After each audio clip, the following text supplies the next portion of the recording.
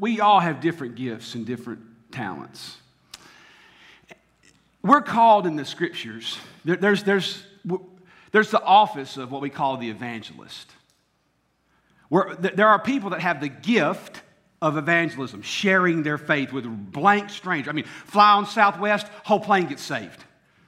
You know, there's people like that. I'm just not one of those guys. There's the office of the evangelist, but we may not be gifted in that, but we are all called to share our faith.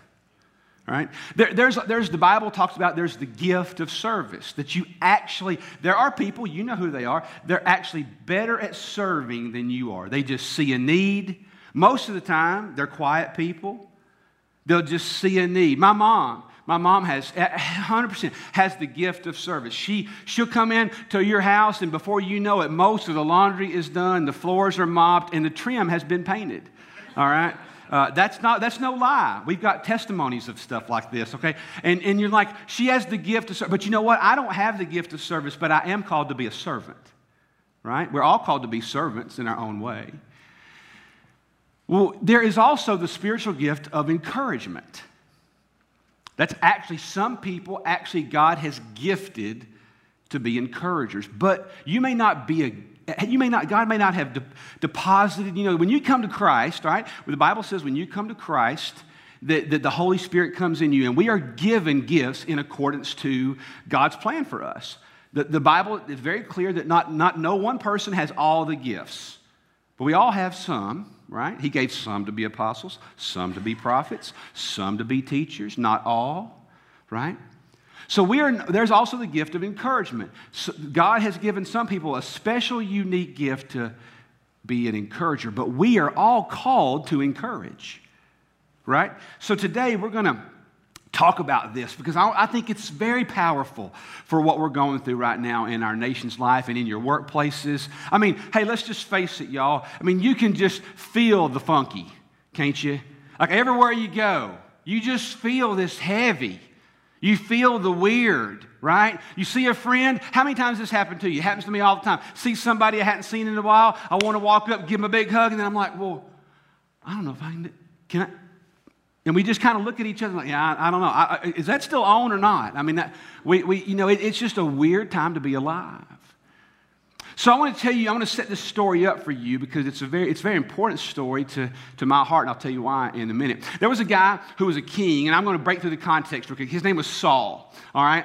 King Saul. Saul and I got it mapped up out here for you. So Saul is a guy who God had put in the context of a king. Now Saul had a son, and his name was Jonathan. All right, so Jonathan was Saul's son. Now, Jonathan he knows in his mind he's next to be king, all right? When daddy dies, I'm going to be king next, all right? So when daddy turns it over, I'm going to be king. In other words, he is set up to be that. That's how it worked. You were next in line.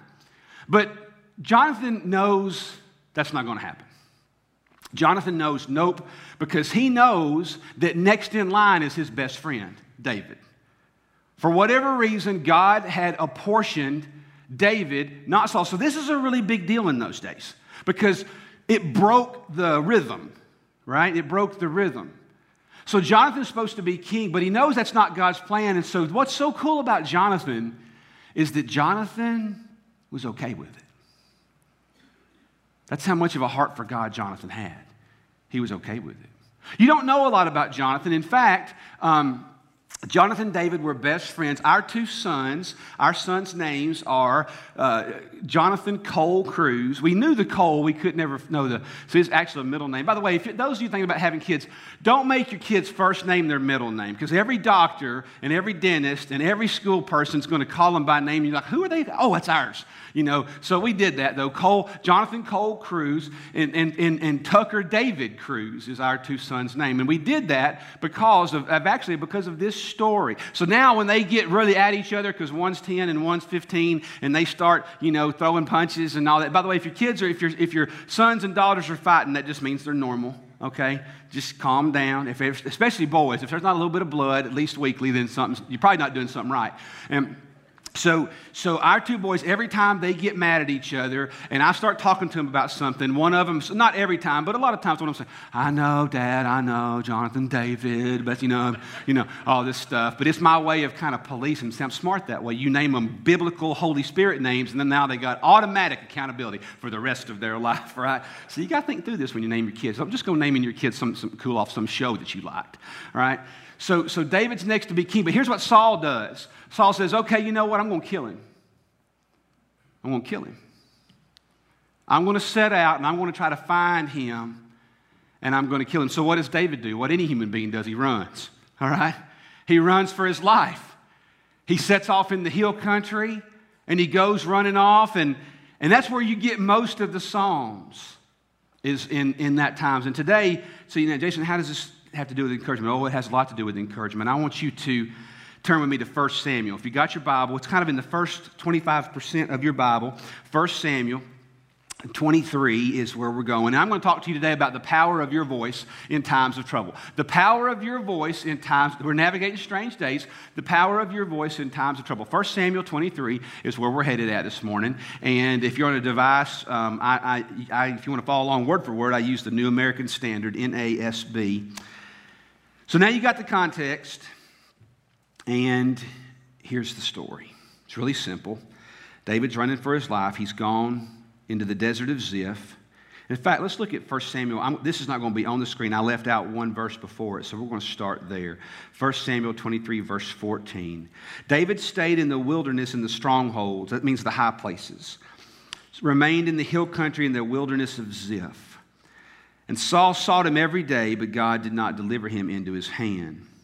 Now David became aware that Saul had come out to seek his life, while David was in the wilderness of Ziph at Horish. And Jonathan, now who was Jonathan? He was David's deeper than a brother, deeper than a best friend. They were soul brothers. And Jonathan, Saul's son, arose and he went to David at Horish, and he encouraged him in the Lord. Even the Hebrew there even means strengthened his hand. He encouraged him in the Lord. And so Jonathan says in verse 17, Jonathan said to David, "Do not be afraid, because the hand of Saul, my father, will not find you. And you'll be king over Israel, and I will be next to you. I'll be beside you. And Saul, my father, knows this also." So the two of them made a covenant before the Lord. And David stayed at Horish while Jonathan went to his house. It says they made a covenant. You know, a covenant, that's an agreement, right? I've always wanted to know. There's a covenant, a covenant of encouragement. I would love to know what the terms of that covenant were. For those of you that are in business, wouldn't you like to know the terms of that covenant? Like what were going to be the boundaries of how that covenant worked? We often call legal documents, we call them covenants at times, business documents. What were the terms of that covenant? It says they made a covenant there in the desert. Now, why in the world does this matter? And why does it matter in a day like in a COVID culture? Why does it matter so much? Well, we talk a lot at Clearview that God made you for a reason. In fact, we build our whole church's model around it. That's kind of new to us. It's not new. It's just new to us. You know why we believe that God made you. He built you. He didn't just put you into the human population because we needed more brunettes. Right? We were overloaded or something. Or maybe we needed more people that were above 6 feet tall. He doesn't do that. God made you for a reason. And the reason that we're working on from our kids ministry to our student ministry to our adult ministry, we're building, it takes time, but we're building this path to purpose. And the reason we're building this path to purpose is because that we know that if Jesus waits another 50 years, the human condition is always this, that every person ever born, that's ever been born, will always wonder, why am I here? What is my role? But most people walk around, as Zig Ziglar once said, he said, most people live their lives as a wandering generality when they should be a meaningful specific. Isn't that great? Most people live their lives as a wandering generality when they could be a meaningful specific. Zig was a very devoted follower of Jesus. So we have actually a thing called Path to Purpose, and we're building that into our church over time. But I want you to know, on that path to purpose, we know that you are to be God's missionary to your world. Not the whole world, your world. There are people right now in Bangladesh that you're never going to meet. That's not your world. It's in your world, but you're responsible. God has put you in the corporate sector. He's put you in government work. He's put you in the medical field. God's put you as stay-at-home moms. God has put you as musicians. He has built you in all kinds of marketplaces. He's put you in the classroom as a high school student. He's put you in the classroom on the football team, maybe, a basketball team, cheerleading team in middle school. God has put you in your world, and we are called to be His missionaries to our world, the world we live in every day. Your voice in that world matters a lot. You know why? Because I don't live in that world, you do. You live in that world. I don't live in that world, you live in that world. So it's very important that we execute our callings in life. And you know what Jonathan and David did? In a time of trouble, there's a couple of key foundational principles I want you to remember. Jonathan did a few things here. Now listen, go back to what I just told you. All of you in the room, in fact, most of you in this room would probably not have the gift, the actual specific gift of encouragement, but we're all called to encourage. And why does encouragement matter so much right now? It matters so much right now. We're going to cover that. So how do you, we are all called to encourage as we go. We're all called to be encouragers. So let's take a few lessons. Now here's why this matters. Just so you know, I don't take these points and sermons and bring them in from the outside, okay? That's not what you do. What you do, to be a faithful expositor, you take what the Bible character did, or you take what the Scriptures say, and you lift it out, okay? You don't take it from the outside in, you go from the inside out. And so we're going to look at what did Jonathan do? And what does that say to us today about being an encourager in strange days? And the first truth is this, is that God wants me to be proactive with my presence. Did you hear me? God wants me to be proactive with my presence. Now, Jonathan did that. Did you notice? God wants you to be proactive, not reactive, proactive with your presence. And you have a presence. I don't care if you're an introvert. I don't care if you're an extrovert. Or if you're somebody like me, I'm on the cutting, bleeding, painful edge of extrovert, right? Part of my mission in life is to make introverts really nervous, okay? And I have a lot of fun with that, right? Okay? All right, this is the way it is. So I know that there's introverts, extroverts, and then there's all kinds of people in between. But you have a presence, and God wants you to be proactive with that presence. That may only be one or two people. It may be the person sitting next to you at work, or right now that might be your cat because you're working remote, right? But God wants you to be proactive. And so Jonathan did that. Notice what it says about Jonathan. Look at this right here. It says, and Jonathan, Saul's son, arose. Don't miss that. You'll read right past that. It says there in verse 15, I think it was. I've turned over my page too much. Yeah, verse 15. Now David became aware that Saul had come out to seek his life while he was in the desert. Verse 16. And Jonathan, Saul's son, he arose. Act. Let me tell you something. Listen to me really close. When people are going through really hurtful times, a lot of times in your heart, you're going, man, I don't know what to do. Maybe there's been a tragedy. Maybe they're just really depressed. Maybe something's going on with one of their kids. Have you ever had the feeling, I have this feeling all the time. Somebody's got an illness, they're really sick, and you're like, man, I can go, but I don't know what to do. Listen, I feel the same way. I often don't know what to do, but I want to tell you something. When people are hurting, regardless if it's on a scale of 10, if it's a level 2 pain or a level 10 pain, the greatest gift you can give them is your presence.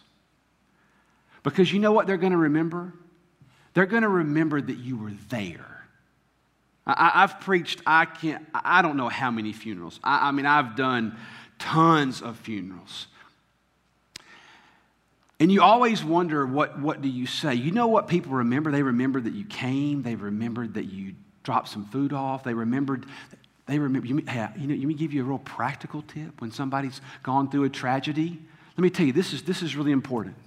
Let me tell you what happens, by the way. This isn't in the notes. I'm going to divert for a second. I've been working on preaching shorter sermons. I don't know that I'm ever going to get there. But this is, because things like this pop in my head, and if it does, I think you probably need to know it. But let's take a real tragedy, like something, a divorce, or a death, or a big illness. But especially when something tragic happens. I call it the radio volume. In the first 30 days, the volume on the radio gets really loud in a positive way. People are bringing food, they're writing notes, they're making phone calls. These people have all this support around them, right? And almost in a day, that will vanish. Inside 30 days. You know why? Because life has to go back. I mean, people have to go back to just living normal life. But let me tell you what I've discovered as a minister. When people have gone through a really tragic time, the first 30 days are a daze. They're stunned. They're mad. They're crushed. Their minds are foggy. But let me tell you when they really do want to talk. 6 months later. 6 months later. You know why? Because it's starting to sink in. They've gone through their first Easter without mama. They're coming home to a bedroom that used to have a wife in it, and now it doesn't. And so you don't know what to say. You see them, you see them at Costco, and you're like, should I bring this up? Should I not? Bring it up. Bring it up. You say, hey, listen. How are you working through that? What's it been like? Don't ask them yes or no questions. You ask yes or no questions, you'll get yes or no answers. How you doing? Fine. Well, we all know you're not fine. Ask them open-ended questions. What's it been like in the last 90 days? Make them talk a little bit.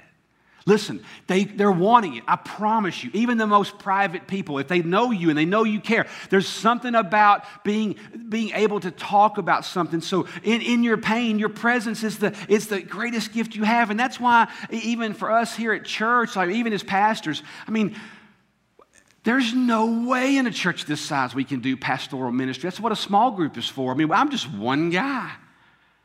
Shane's one person. Alexis is one person. We're never, ever going to have the reach that you're going to have. Not at all.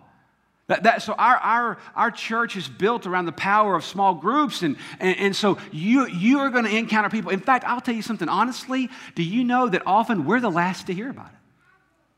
That's no lie. We're often the last to know because it's just too big of a group of people.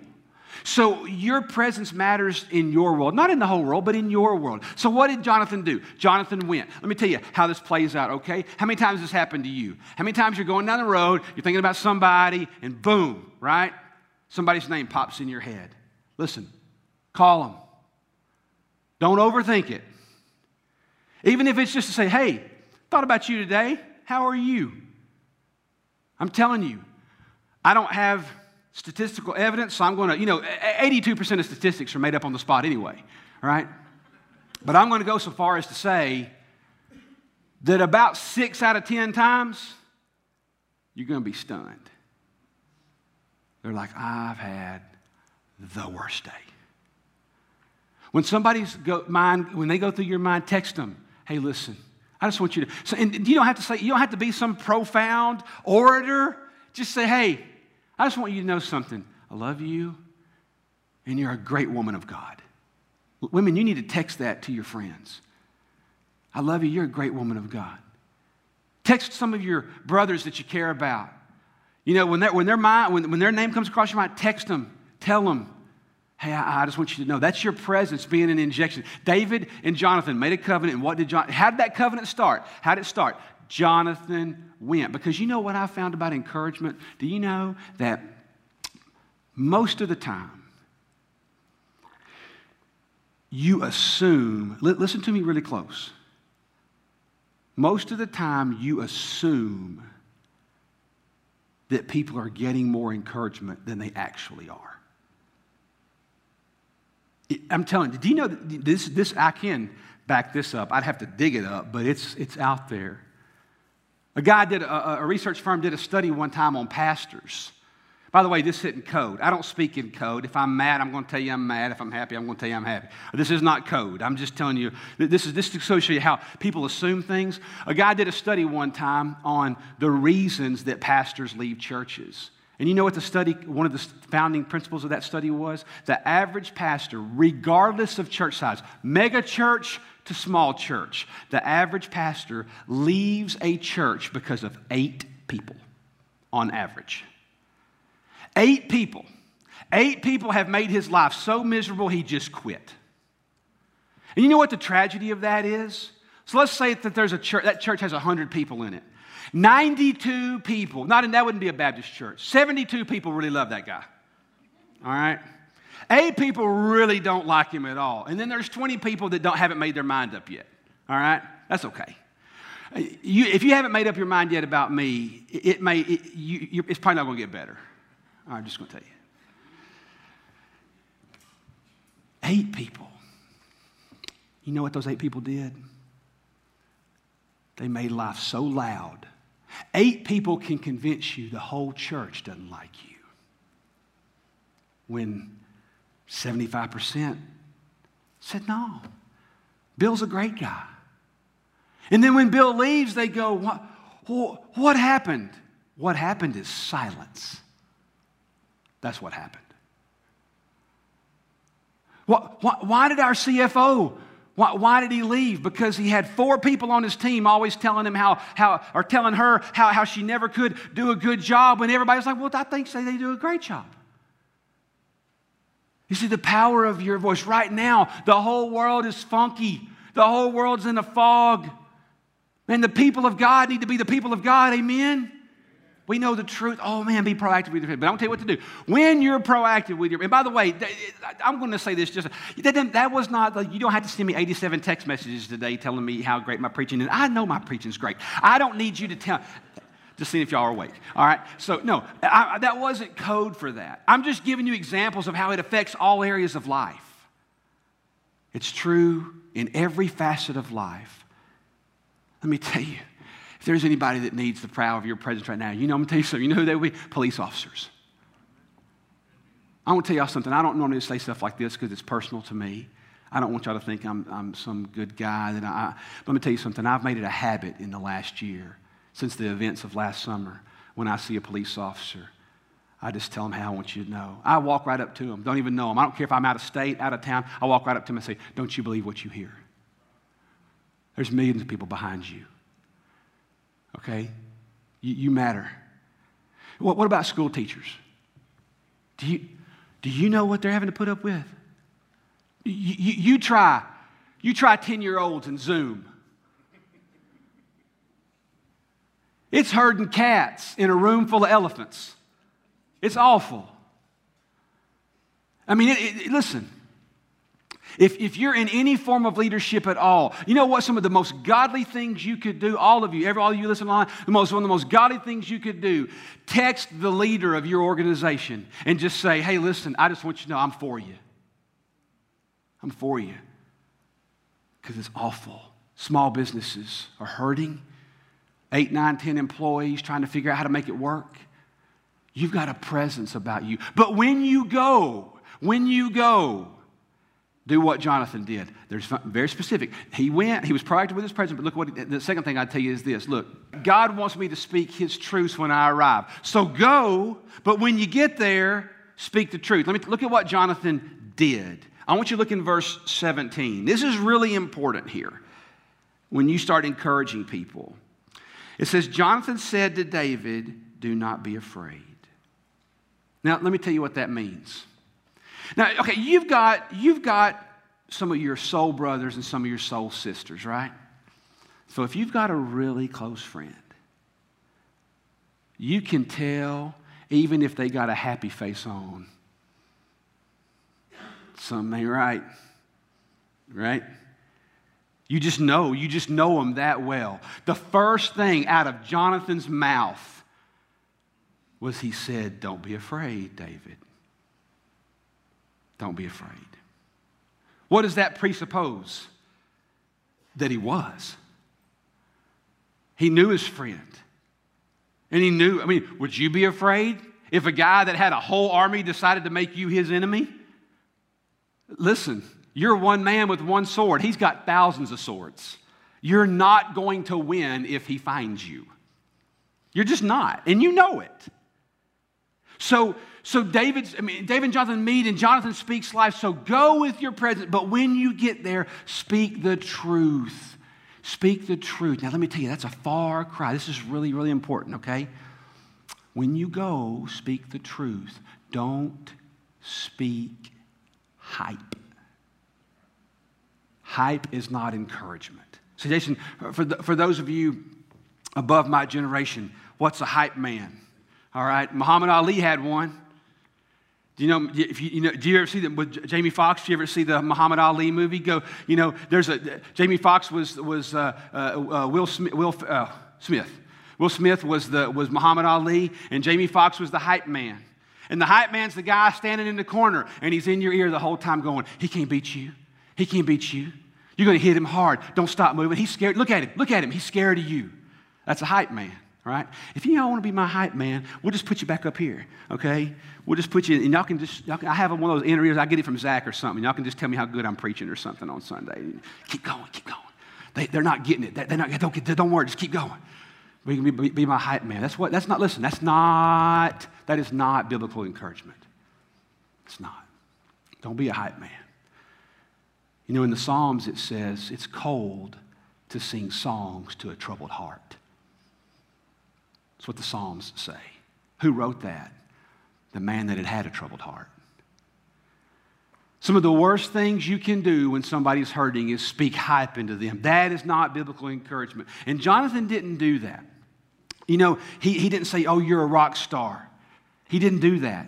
He didn't say that. He said, "Oh, it's just going to be okay. Hey, just think positive." You know what? You think positive, Jonathan. I got an army coming after me. You think positive. I'm going to run. No, but what did he do? First thing he did was he spoke the truth. He knew he was afraid, and he said so. He spoke truth. Speak the truth. It's okay. Let me tell you, it is perfectly acceptable when somebody's hurting for you to look at them and go, "This is awful. It's awful." Admit it. It's awful. Winston Churchill, oh man, I love Winston Churchill. Look at what Winston Churchill said in the height of the London bombings.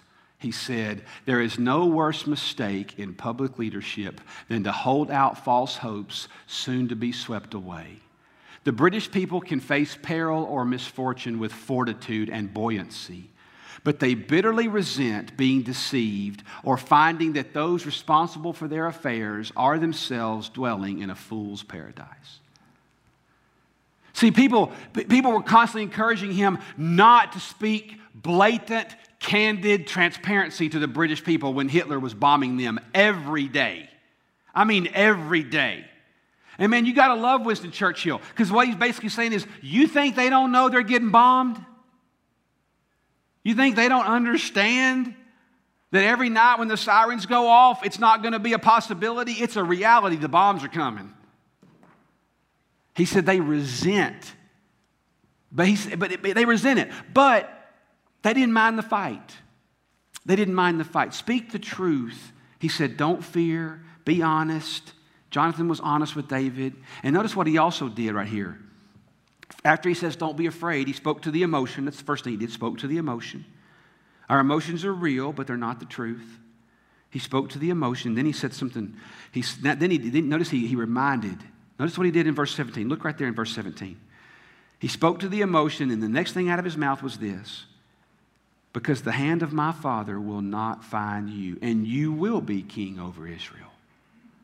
See, God had declared that. That wasn't hype. But let me tell you, when people are hurting, what do? Forget. When people are hurting, they forget. Why? Because pain makes you foggy. Pain creates stress. Pain distorts reality, doesn't it? The whole world's out to get you when you're in pain. But he said, no, he reminded him of God's plan. Now, you can do that. Remind them of what the Scriptures say about the child of God. Remind them that this world is not your home. I know it's awful right now. One day, we're all going to be liberated from this thing. Speak the truth. You know, Jesus said in John 16, Jesus said, I've told you these things so that you may have peace. In this world you will have trouble, but take heart. I've overcome the world. See, Jesus was elevating us to the bigger narrative. Right now in strange days, you know what everybody's doing? Most everybody, I don't know, mostly me, I do it all the time. We put our eyes on the context of our culture, and that becomes the dominant theme of our lives, when in fact, it's just the theme this year. It's just the theme for a while. It's just the theme for right now, but it's not the theme for... Aren't you glad that 2020 is not the theme forever? Yeah, praise the Lord. It's not the theme forever. Jesus said, I've told you these things. He's reminding us of the end game. The end game is that He's overcome the world. And so why does it matter so much? I'll tell you why your encouragement matters. Why does your presence matter? Why does your truth matter? Just to one friend, one or two people. Why does it matter? Because it can alter a person's trajectory. It really can. Many of you don't think your voice is powerful. I'm telling you, you are God's agent, filled with the Holy Spirit. You have the Holy Spirit in you. And because of that, words of life come out of you. And because words of life come out of you in dark days, people need to hear it. People need to hear it. You don't have to walk through Costco, happy, happy, happy day. I would actually encourage you not to do that. Because I'm going to say, no, they don't go here. You know, they go to Brentwood or something. I'm going, you know, I don't know. I'll make it up on the cuff. They're one of those Methodist folks or something. I don't know who that person is, right? No. Doesn't mean you have to do that. It does mean that you have a presence. I think you get the idea. Why does this matter so much, man? Why does it matter so much? Because, let me tell you, people are just all the time saying it's going to be okay, and they're going to say, you know, you're a rock star, you're going to make it. That's all kinds of hype, but that's not hope, okay? Hype is different than hope. And hope, for the believer in Christ, hope is a reality. I want you to listen to me really close, Christian. Listen to me really close. Our hope isn't hype because our hope has a clock on it. Our hope has a countdown timer. Because the Bible tells me that the Father already knows the day and the hour when the sky is going to split. Amen? Our hope is there. It's a reality. Our hope is not some kind of hype. Our hope is a reality. Look at what the Apostle Paul said. Man, I love this. He said, brothers and sisters, we do not want you to be uninformed. There's a word in the South called ignorant, not ignorant. That's how they pronounce it in other places. Ignorant, okay? My granddaddy said ignorant, okay? I don't want you to be uninformed about those who sleep in death, so that you do not grieve like the rest of mankind. There's a whole sermon in that, but I'm not going to preach it as bad as I want to. Don't grieve like the rest of society who have no hope. For we believe that Jesus died and He rose again. And so we believe that God will bring with Jesus those who have fallen asleep in Him. According to the Lord's word, we tell you that we who are still alive, who are left until the coming of the Lord, will certainly not precede those who've fallen asleep. All right, let's look at the next part of that verse. For the Lord Himself, this is what's going to happen, okay? Doesn't matter if you believe it, it's going to happen. For the Lord Himself will come down from heaven with a loud command, and the voice of the archangel, and with the trumpet call of God, and the dead in Christ will rise. And after that, we who are still alive and are left will be caught up together, hallelujah, with them in the clouds to meet the Lord in the air, and so we will be with the Lord forever. Therefore, what? Encourage one another with those words. Encourage one another. Listen, ladies, you got one of your friends that's in depression. You grab her by the jaws and you look at her and you say, Jesus is coming. You hear me? I don't know how much longer this is going to last. We're going to pray it down, but until that time, Jesus is coming. Our hope has a clock on it. Our hope has a clock on it. It's a countdown timer. And so we can encourage one another with those words. So here's the lesson. You say, Jason, I don't really know what to say to people when they're hurting. I tell you what to say. Text them. Jesus is coming. This isn't forever.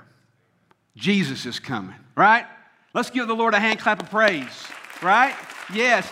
Introvert or extrovert, you don't have to open your mouth. We can clap for Jesus' sake, right? You know, you often don't think about sharing something with somebody like a tweet or an email or sending them a sermon or sending them a podcast. You don't often think of that as missions, but it is. It's not that you have to send it to the whole world or post every single thing we do at Clearview on your feed. But if you've heard a sermon or if you've listened to a podcast, think through your life. I mean, God, who needs to hear this? Sometimes it doesn't need to go on your Facebook page. Sometimes it needs to go on your Twitter. But sometimes just a simple text to one person can make all the difference in the world. Is sending them the Word of God in real time. Share it. You'd be surprised how far it goes.